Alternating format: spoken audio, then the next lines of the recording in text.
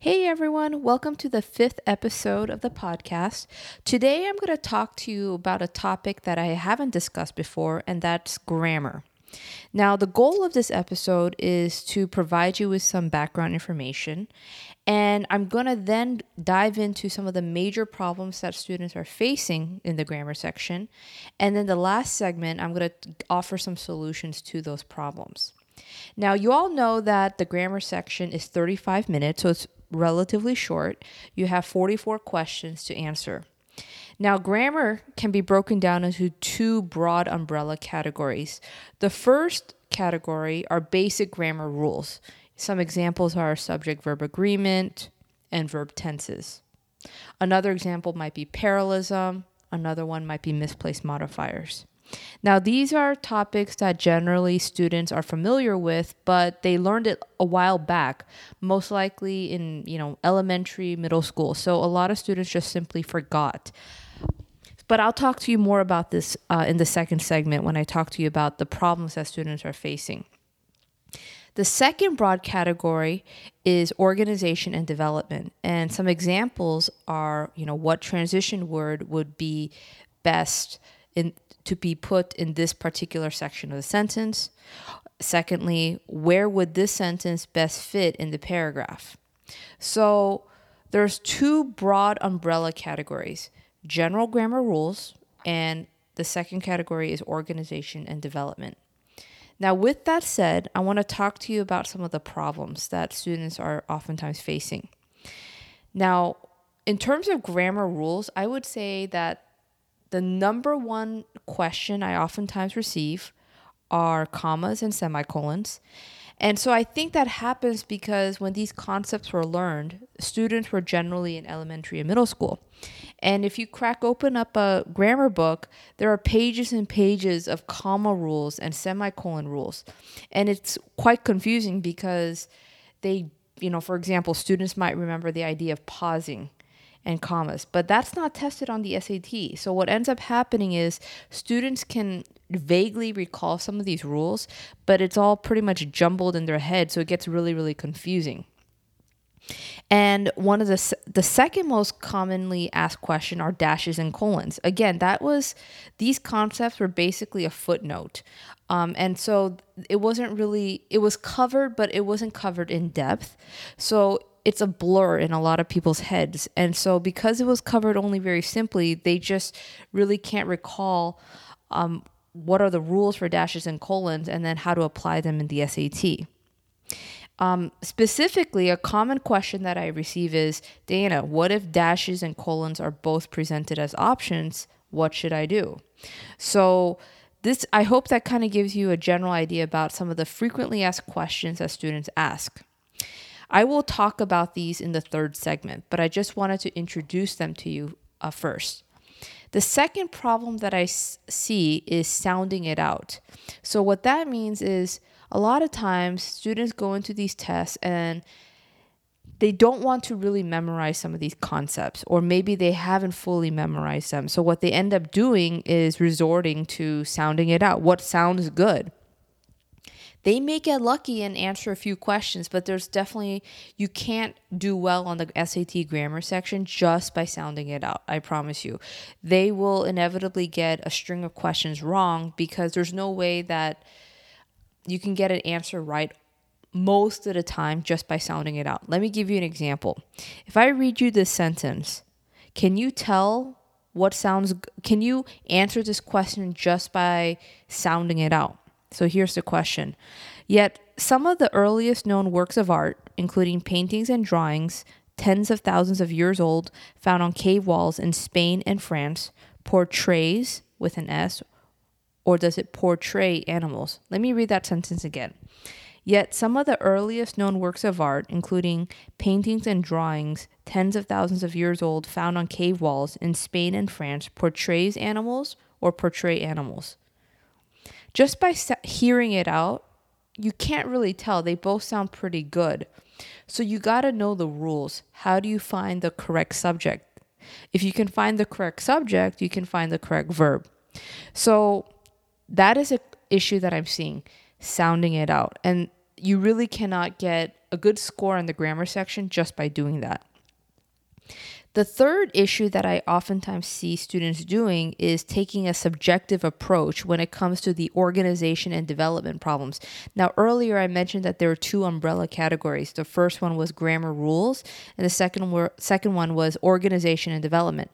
Now, when it comes to this, a lot of students will say, well, if I were the writer of this paragraph or this short essay, I would put this sentence here because it just seems like it would fit.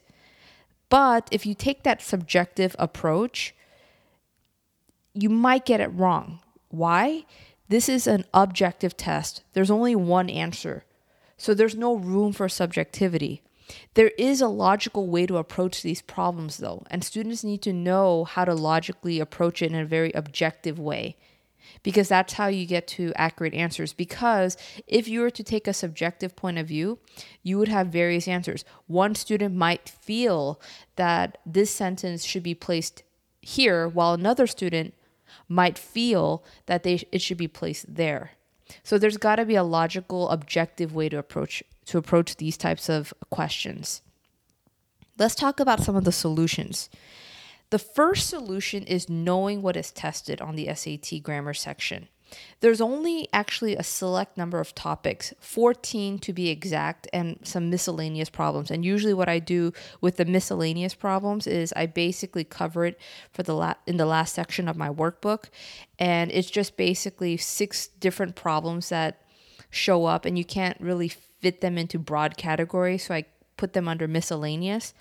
So I always remind students, look, for grammar rules, there's only 14 that you really, really need to know. So those are your parameters. Just stick with those 14.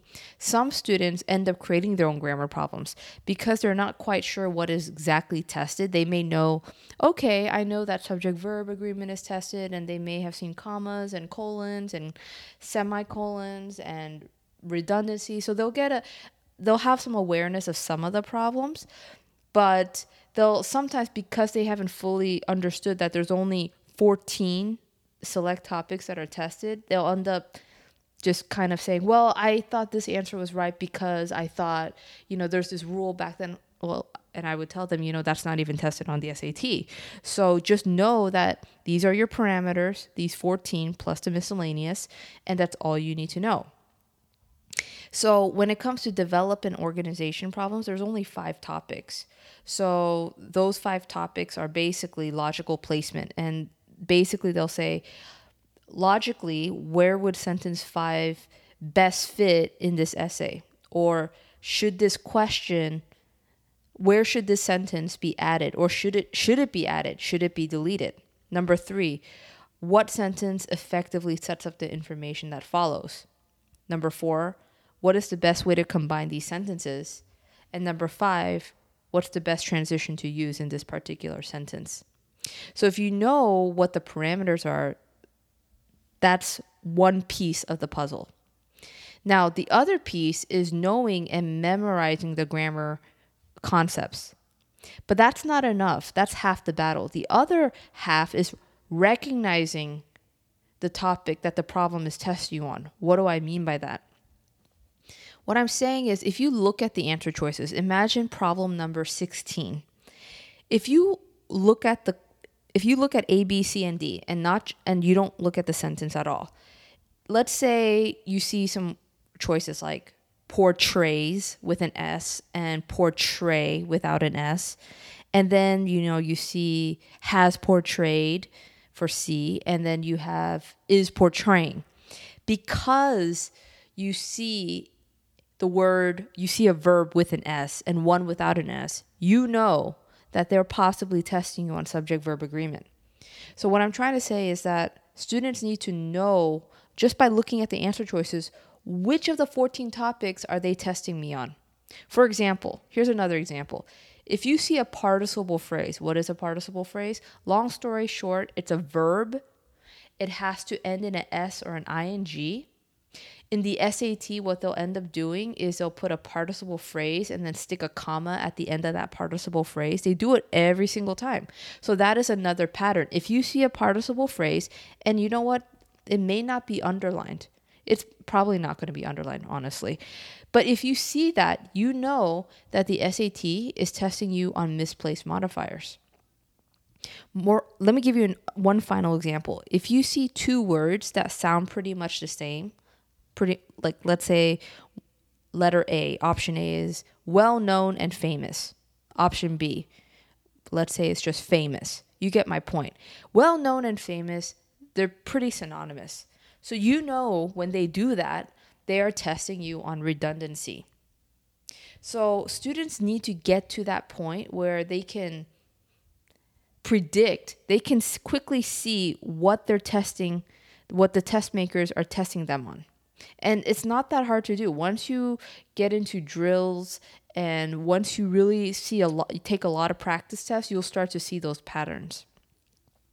Now, I touched on this earlier, but I think one way to learn grammar is in a very organized manner.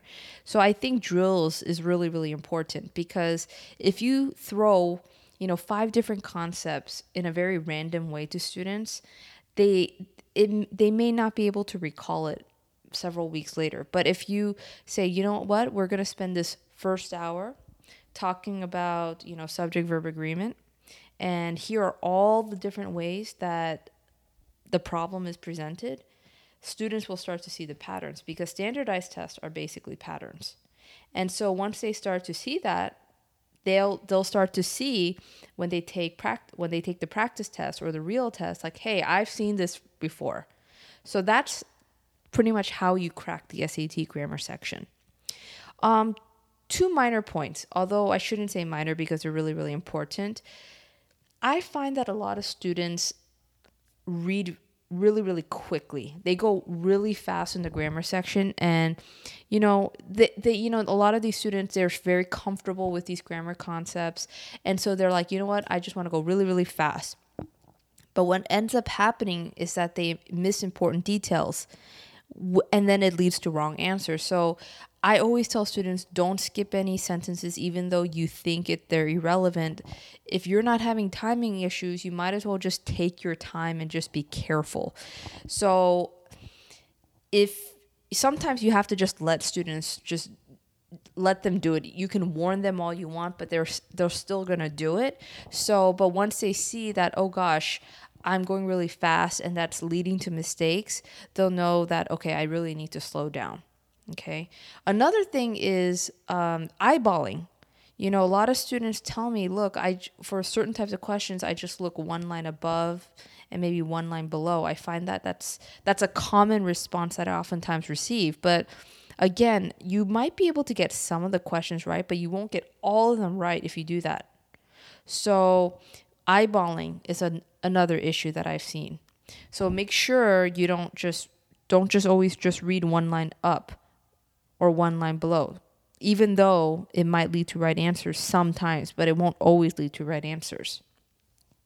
So I hope that I've given you some really important information, helpful information about the SAT grammar section. If you have any follow-up questions to what I discussed, please feel free to email me.